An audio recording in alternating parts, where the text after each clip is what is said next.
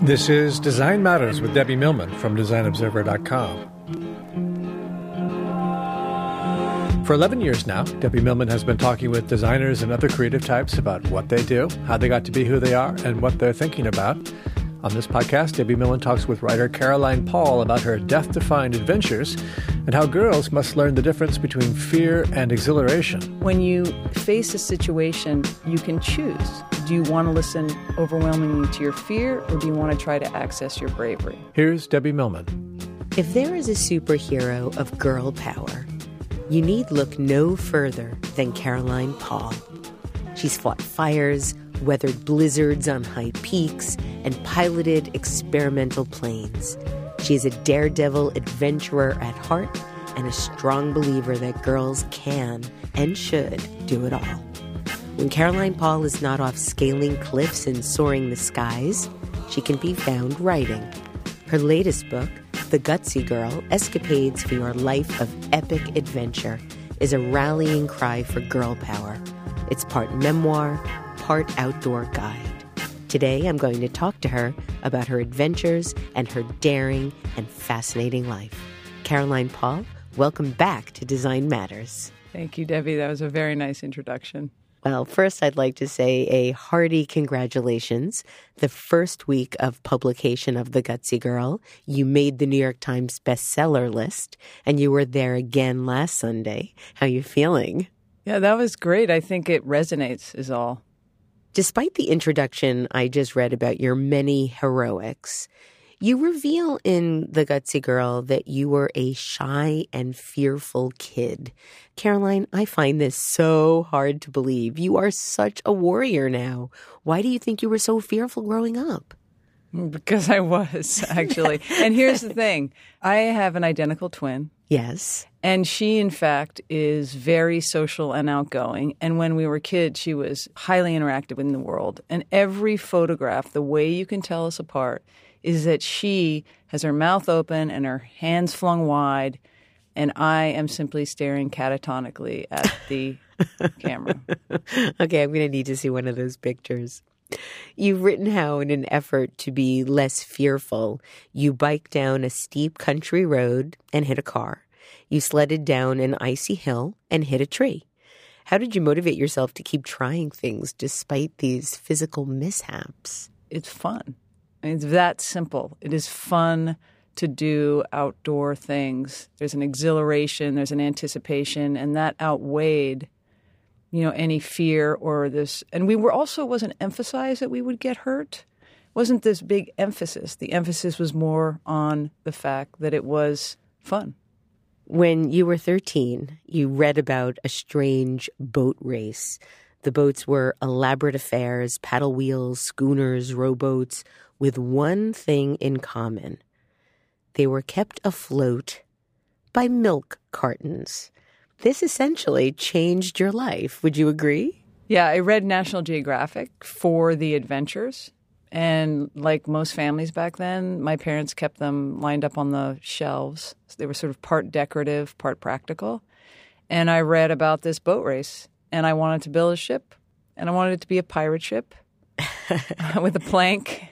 And so a prow. It would be kept afloat by milk cartons. So how many milk cartons did you end up needing to collect in order to make this boat of yours? I collected 167 milk cartons. And this story is the centerpiece of the first chapter of The Gutsy Girl. And I think in an effort to regale the story in its proper context, let's talk about some of your family for a moment. In Gutsy Girl, you describe your dad in the following way. My dad wasn't handy. He liked acupuncture before it became an accepted medical procedure. He believed in psychics. He thought that talking to animals was possible if you put your mind to it. My dad himself was not weird. He was a banker who wore ties and shiny leather shoes to work and had one martini when he came home. So, Caroline, he helped you build the boat. So I didn't know how to build anything. But I figured my dad did. Turned out he didn't really either. So what ended up happening was that we built something that we ended up calling a raft, but I think it was really a square. And it was simply 2 pieces of plywood, the milk cartons taped and garbage bagged in between to keep them, waterproof, and then the whole thing nailed together. It was the most simple. It basically was a bed. Your twin sister was also part of the adventure. You didn't love being a twin at the time, but it contributed to your pirate ship bravado in that it would help to distinguish yourself from your sister. And you write, once the boat was built, I wouldn't merely be part of the girls. I would be a captain of a square made of milk cartons. Try to top that world. How did it all work out, Caroline? We had a river in our town called the Housatonic River. And for people who might be high-caliber kayakers, they know that actually some pretty gnarly races are held on that river. But we didn't know that, and neither did my parents. They're actually good parents, but they didn't realize that.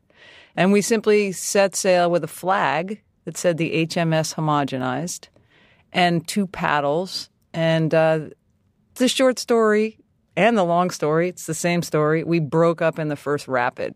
How did it feel to have it destroyed so early on in the journey?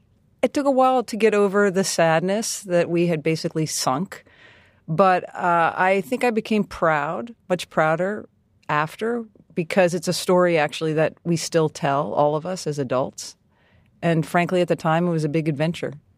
What inspired you to write The Gutsy Girl in the first place? Well, there were some specific instances. One in particular was that a couple of years ago, a friend of mine lamented to me that her daughter was a real scaredy cat. And I had noticed that my peers were often talking about how scared they were about things.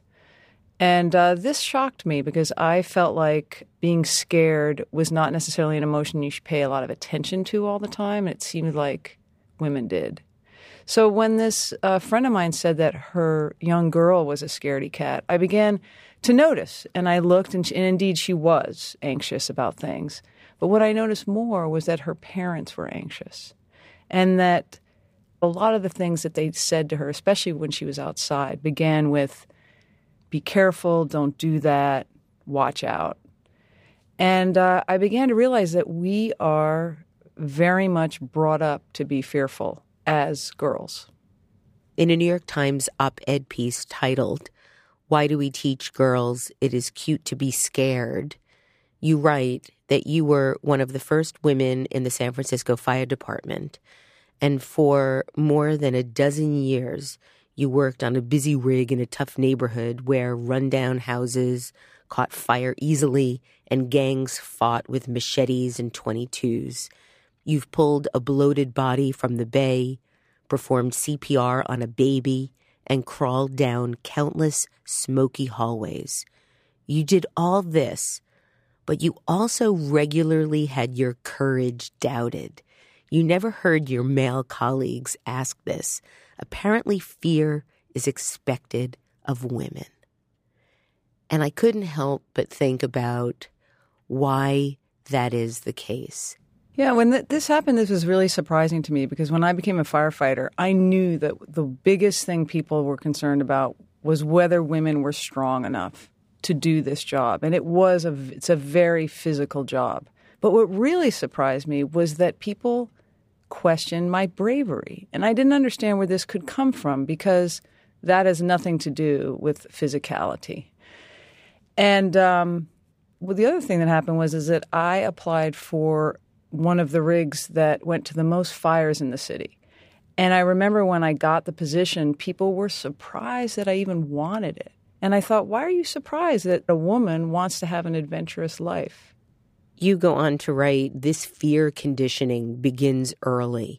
Many studies have shown that physical activity, sports, hiking, playing outdoors, is tied to girls' self-esteem. And yet girls are often warned away from doing anything that involves a hint of risk.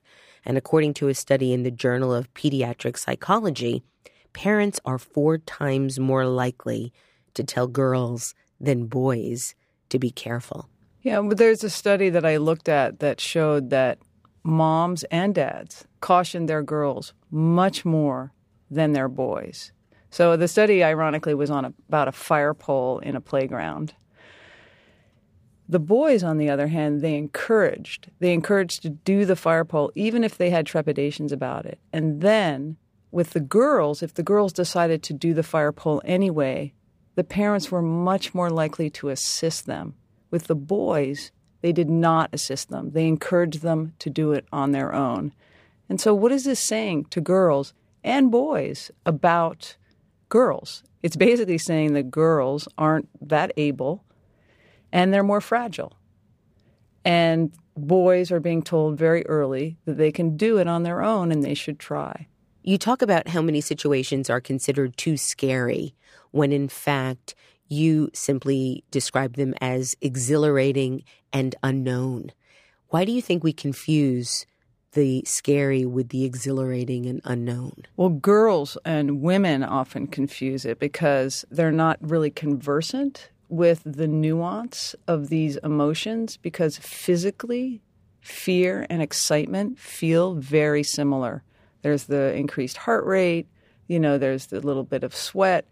The difference between exhilaration and fear is hard to understand unless you've practiced it. And so it seems like a lot of girls will be at the top of a hill on their bike and feel this feeling, and they'll immediately call it fear.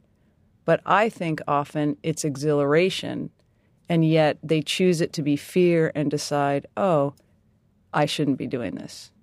When you face a situation, you can choose. Do you want to listen overwhelmingly to your fear, or do you want to try to access your bravery? In an interview in New York Magazine, you state, it doesn't make sense that we coddle our girls like we do. It's this weird, vicious circle where as adults we see women being fearful because we've been taught that, so we assume there's something inherent. But in fact, bravery is not a gendered trait. That astounded me. Yet we expect it to be a gendered trait in all the fairy tales. But who is the bravest of us all? Think about it for a sec. It's not the Navy SEAL. It's not the firefighter. It's the mother. The mother will step in front of a charging pit bull. She will lift a VW bug off her kids. We expect that from the mother. So why do we not expect bravery in women and girls?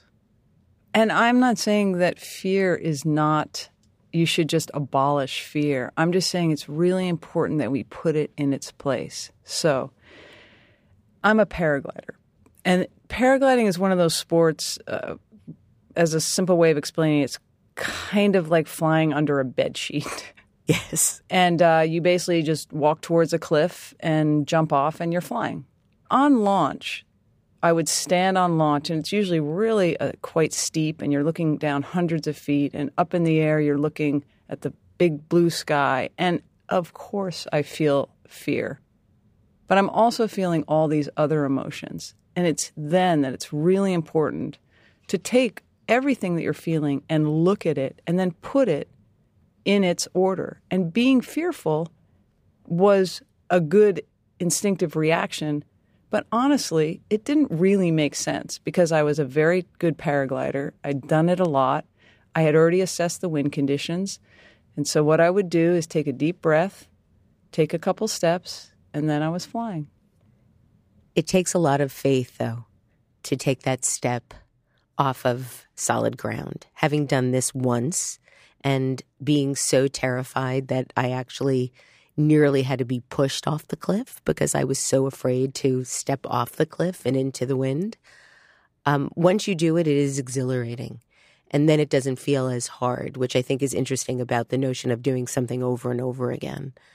But it does take some faith in yourself to be able to do it the first time. Would you agree with that?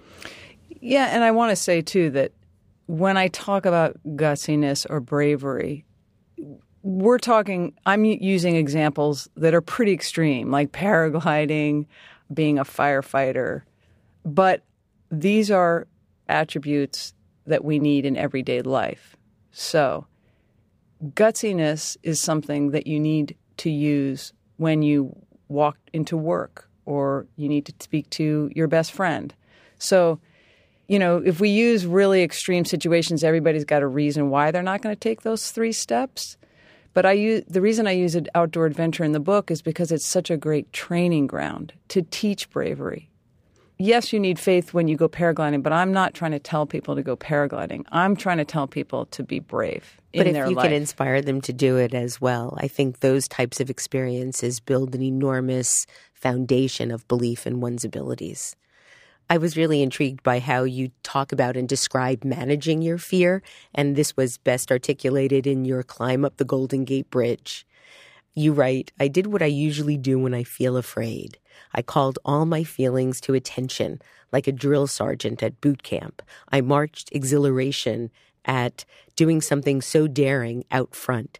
I placed wonder at the view right behind.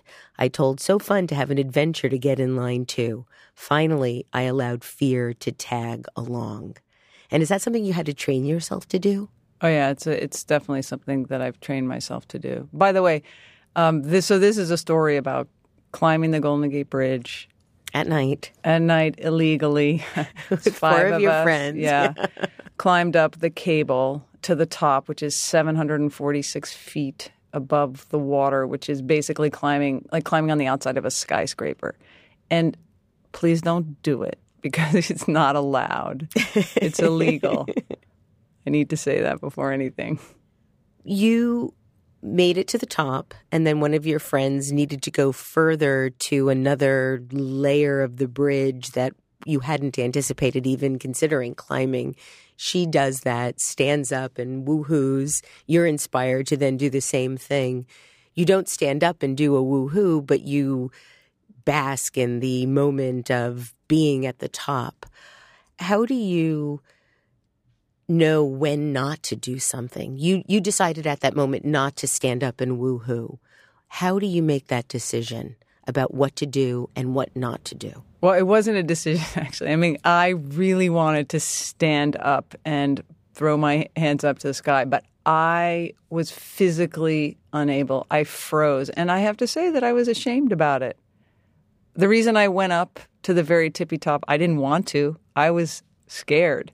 But I thought, she's done it. I better do it.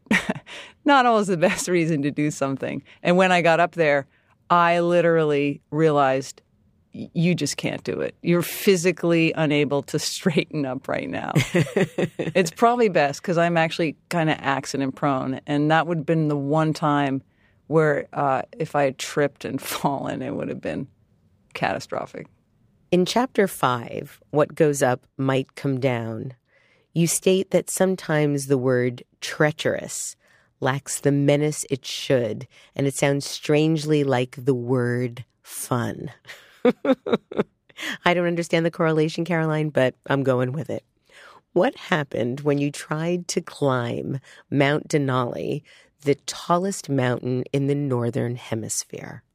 First of all, Denali is a very dangerous mountain. I mean, it's a mountain people climb on the way to Everest. It's known for its terrible blizzards that blow climbers off the mountain, temperatures as low as -100. And it's basically a mountain that I knew that I did not have the skills to summit. But when my friend Eric, who was a park ranger there, said, "Would you like to join me at base camp?"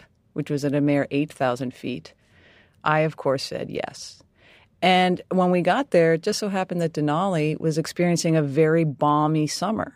So all of a sudden, this mountain that was so treacherous didn't seem treacherous at all. So we decided, my friend Trish, who also wasn't a great mountaineer, Eric, and I decided we would ski up to 14,000. What happens next? Well, like anything where you think it's going to go great because all of a sudden it's so warm, it didn't go so great. We were skiing and there were tons of crevasses. And a crevasse is a split in the snow.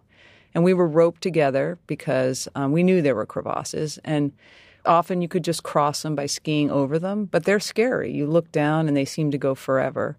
Or you would divert and find a snow bridge. And the truth was we just got lazy. We had been skiing for hours. We were skiing up, which is a way that you can put something under the ski called a skin, and the ski pretty much sticks to the snow. It's a very fast way to travel. And we were getting lazy, and we came to a crevasse, and Eric was at the front of the line, and he was the expert. And he said the memorable words, "I think I'm going to jump it." And there he went. And it seemed like a good idea at the time, like they always do. And he had a 100-pound sled that he was attached to. He took off his skis, threw them across, took a little bit of a running start, took off, and then the lip gave way as he was pushing off, and he fell into the crevasse. And because we were roped together, first Trish got pulled down, and then I got pulled down. And so now Eric's in the crevasse, and we're holding him. I was holding him using an ice axe. And you didn't know at that point if he was even still alive. He wasn't saying anything. He didn't yell out. The sled had gone in after him, and we knew it must have hit him. And if he was alive or not, we didn't know. Then what happens? Well, then you do something. You set up something called a leverage system in the snow. And I was a firefighter, and I knew how to set this up. And I was also, very physically fit, and I knew how to. There's a lot of things I knew how to do, but there was also I didn't have experience. And so basically I set up this leverage system, and then it began to rain. Which meant more melting, right? Yeah, yes. So the upshot was I was really concerned about Eric because he could be getting hypothermia. So I'm yelling for Trish to get herself out of the system and to come to me. And when she finally gets herself unclipped and stands up to come walking to me, she falls through. And it turns out that she doesn't fall all the way through, though. And we realize that we're on a very thin layer of snow with this huge crevasse underneath us. Then we desperately are trying to pull Eric up, and we're not making any headway because the snow is so mushy. And in the distance, we see people descending from the mountain. And Trish says, "Yay, look, people descending from the mountain. They're going to help us." And for me, this was, I know a lot of people will not understand this, but if you're an outdoors person, you will. This was kind of a nightmare that we couldn't get ourselves out of the pickle that we had gotten ourselves in, and that we were going to have to need help. Were you reluctant to ask? Were you relieved to see these other people descending the mountain? I was of two minds, of course. One of my best friends was in the crevasse, and he was not responding. And so this team of skiers comes, and it was an amateur group of climbers led by two professional guides who were basically these two very stern-faced women who looked at us and were annoyed. Yes, because we had gotten ourselves in this situation we couldn't get ourselves out of. Do you think you wouldn't have been able to get out, or do you think that you eventually would have figured something out? You've been very resilient in all the stories. And I think he would have died. Girl. You do? Yeah. But he didn't. No. The two stern-faced women guides got you out. They rappelled down. It's a little unfair. I just say that their 10 clients just held the rope, not even bothering to set up any anchor system in this terrible snow that was melting right and left. She just knew what she was doing. Yeah, she's a badass. Kick-ass mountaineer. Okay. And we were obvious yahoos. So she rescues Eric, and he is very injured. He Yeah. had a concussion and needed, I think, 80 stitches. Mm-hmm. Broke his back. But he's recovered. Mm-hmm. Yeah. Let's talk about Chapter 7. Whoops, thin ice. You decide you want to try out for an Olympics team. Yeah. I have these ideas that I can do these things. It's amazing. I was hoping to be able to make my high school glee club. I had to try out a few times before I made it. But that to me was courage. Everybody had an Olympic dream, though. No, never. Okay. Yeah, you pick a sport that nobody else does. Basically, at the time, luge, which is a sledding type sport. You describe it as being similar to sledding down a hill on a cafeteria tray. Exactly. It was a very unknown sport at the time. And the only people on the Olympic team were from the town that had the only luge track in the country. In Lake Placid, right? Yeah, Lake Placid, yes. Tell us the story of the luge, and please include how you got the nickname Crash. It's a pretty short story. I sucked at it, but I was determined. I trained very hard, and unfortunately, there was this one curve that I could never quite master, and I would have these spectacular crashes, and therefore I earned the nickname Crash. Did you ever hurt yourself really badly? I was sent to the hospital, but no, not badly enough to stop. You end up deciding not to become an Olympian, and you declare the following. Was this a failure? In a certain sense, yes. I didn't become an Olympic athlete, but I did become something else. I was now someone who had hobnobbed with athletes from around the world. I'd ricocheted down a luge track at high speeds. I'd learned that by hanging on by my fingertips, no matter what, paid off. I had improved bit by bit. I'd qualified for the national team. I had been one of the first women in the world to throw myself onto a skeleton sled and shoot head first down its track. I'd hired a lawyer, and he had written a scathing letter. I'd stood up to a small-minded man and his small-minded institution in my own small but powerful way. Perhaps I even started the sled sliding toward a future where girls join skeleton teams. I had followed a dream, and it had enriched my life. It hadn't turned out the way I thought I wanted it to, but it had turned out just the way it should. Caroline, why did you have to have a lawyer write a scathing letter? And how did that potentially change the way women are now part of the Olympics? Well, when it became clear that I was maybe not going to be an Olympian in the luge, I simply searched for a more obscure sport, which happened to be practicing right nearby on the bobsled track, and that's a sport called skeleton. And while luge is something where you lie flat on your back, skeleton is a sport where you lie on your stomach, and the ice is 2 millimeters from your chin, and you're going down at high speeds. And no women did that sport. And so I thought, well, that's perfect. I could be the best at this sport. So I went and tried it, and they were psyched to have me. You took to the ice really naturally for skeleton. You did it the first time. Yeah. I mean, it was very much a nascent sport at the time, and they didn't have uniforms. The lugers, we had uniforms and helmets and, fancy this and that. And the skeleton team, they used motorcycle helmets, jeans, and sneakers. Yeah, it was right up my alley. But I wanted to join the team. It wasn't an Olympic sport yet, but he said, it'll be an Olympic sport soon. And that was good enough for me. I needed some time anyway. But he said, you got to go ask permission from the bobsled president because we're under the Bobsled Association. And by the way, he's kind of a drinker, so you should go in the afternoon. He'll be kind of loose. So I went and I said, I'd like to be a member of the skeleton team. He said, no. I was kind of shocked. Like, why? He said, because you're a girl. And I said, but why does that matter? He said, because girls aren't allowed. But why? He basically just said no. And I had never had somebody tell me to my face that I couldn't do something because I was a girl. I know people had thought it, but no one had said it. It was illegal, for one. And so I, tossed my hair, stood up and said, you'll be hearing from my lawyer. I didn't have a lawyer, but I would find a lawyer. In fact, I did have a lawyer write a letter, but by then I made the national team for luge, so I switched and concentrated on that. And but I was really disappointed not to be able to be part of this fledgling skeleton team. And in 2002, I turned on the TV to watch the Olympics, and in fact, what did I see but the first year of the Olympic women's skeleton team on the television.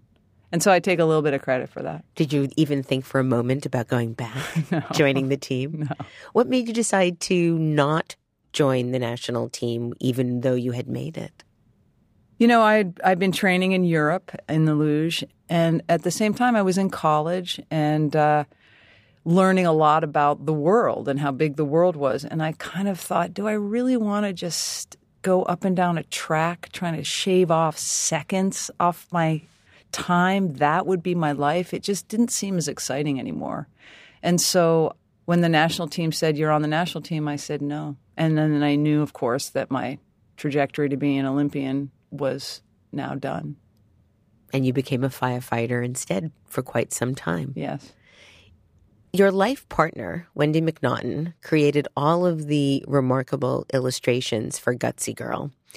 This is the second book you've collaborated on. What was this experience like? The first book was called Lost Cat, yes. A true story of love, desperation, and GPS technology. And there's a wonderful episode of Design Matters featuring both Caroline and Wendy talking about that book in detail.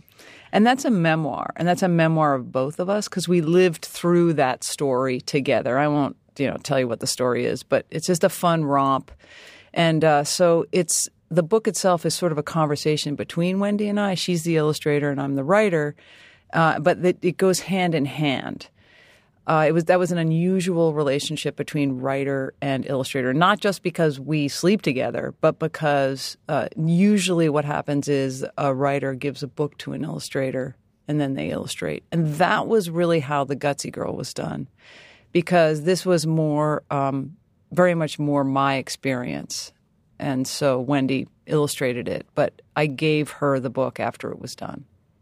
Does she have different notions of fear and courage than you do? Yeah, she does not often like what I do. She admires it, but she doesn't quite understand it sometimes. The remarkable thing about this book, Caroline, in addition to being incredibly entertaining and incredibly educational, I learned so much about what is needed for adventure in addition to the spirit you bring to it. But it's so funny. This book is laugh out loud funny. In parts, it's hysterically funny. Did you intend for that? Were you writing with a sense that you wanted people to laugh? Or were you just regaling in the sort of hysteria that occurred in your life? Well, I mean, some of the things are so dumb that they're just inherently funny. And I realize that. But I also think that one of the great things about adventure is you cannot take yourself too seriously. I mean, you really can't, because you're really at the whim of often Mother Nature. And I think also showing that adventure is fun, is something to embrace, is important, and making it funny is part of that. And I'm glad that you found it funny and laughed. You also say sometimes just knowing that you won't die is enough to gather the courage you need. That's a mantra for life, not just epic adventures. Would you agree? Well, yeah, it's funny. My friend of mine said, and I didn't realize I did this, but she said, you know what you always do? You always ask me, what's the worst that could happen whenever we're doing something? And then when I say, oh, we could die, usually I point out to her that that's not true and that it's usually not that. And so then that's good enough to go forward. Caroline, you write, when it comes to chocolate, we all know we want it. A cute kitten in our lap? Ditto. More attention from our BFF? Of course. But sometimes it can be hard to ask. We're afraid that our teammates, our friends, or that cool older kid will think we're needy, silly, or just plain dumb. But here's the truth. Your needs matter. Learn to ask for what you want. Caroline, how can we all get better at this? How can we get better at asking for what we want without feeling embarrassed or ashamed or scared? Oh, well, this is one of the many exercises I have, because I have exercises in the book that are sort of practical camping type exercise, like find the North Star or get water from a tree. Or how to tell how much time is left before the sunset. Exactly. But I also include a lot of exercises that are meant to promote confidence. And this is a really important one because girls do not learn to ask for what they want, whereas I think boys do learn it. How do they learn that? They think that their needs matter. They're told in a lot of ways that what they say is important, what they feel is important, and what they do is important. And it is. We just need to tell our girls that too. And in so many different ways, we don't. We ask them to be quiet. If they are too loud, it's not feminine. If they speak up a lot in class, it's too aggressive. I mean, I think there's so many ways that we tamp down our girls, especially as they near puberty. And so what are some tools that you can share with us to give girls the sense that their needs do matter and that they should ask for what they want? Any practice tips? Oh, yeah. I mean, I think you simply write it down, like write down your question. Figure out what you want, and then figure out who can give it to you and write it down as a question. You don't actually have to ask for it that way, but once you see it written down as a question, it gives it validity. And so that's one of the exercises that I have in the book. So it's almost like visualizing asking the question, which then gives you a sense of being able to? When you write it down, it just becomes more real. So I ask people to write down their big goals and their little goals. And once you write them down, yeah, they become an entity with which you can interact. The book is targeted to young girls and teens, but I think that every female should read this book and go through the journaling exercises and all the things you recommend to become a braver human. But I do specifically write it for girls for a very specific reason, which is that they are much more open to grasping bravery before they hit puberty. And once they hit puberty and the pressures to be pretty and liked and perfect hit, then it's just a lot harder. But if you're adventurous before that, the thing about adventure is being pretty is impossible in the outdoors, pretty much. Irrelevant. Being perfect, also impossible. Mother Nature doesn't let you be perfect. And being liked takes a complete second tier to being respected and being a good teammate. Caroline Paul, thank you so much. Caroline Paul's wonderful new book is also a New York Times bestseller, and it is titled The Gutsy Girl, Escapades for Your Life of Epic Adventure. You can learn more about Caroline Paul on her website, carolinepaul.com. This is the 11th year I've been doing Design Matters, and I'd like to thank you for listening. And remember, we can talk about making a difference, we can make a difference, or we can do both. I'm Debbie Millman, and I look forward to talking with you again soon. Design Matters with Debbie Millman is recorded at the Masters in Branding Studio at the School of Visual Arts in New York City. It is produced by Curtis Fox Productions, with technical assistance by Mark Dudlick. The show is published exclusively by DesignObserver.com. You can subscribe to this free podcast in the iTunes Store.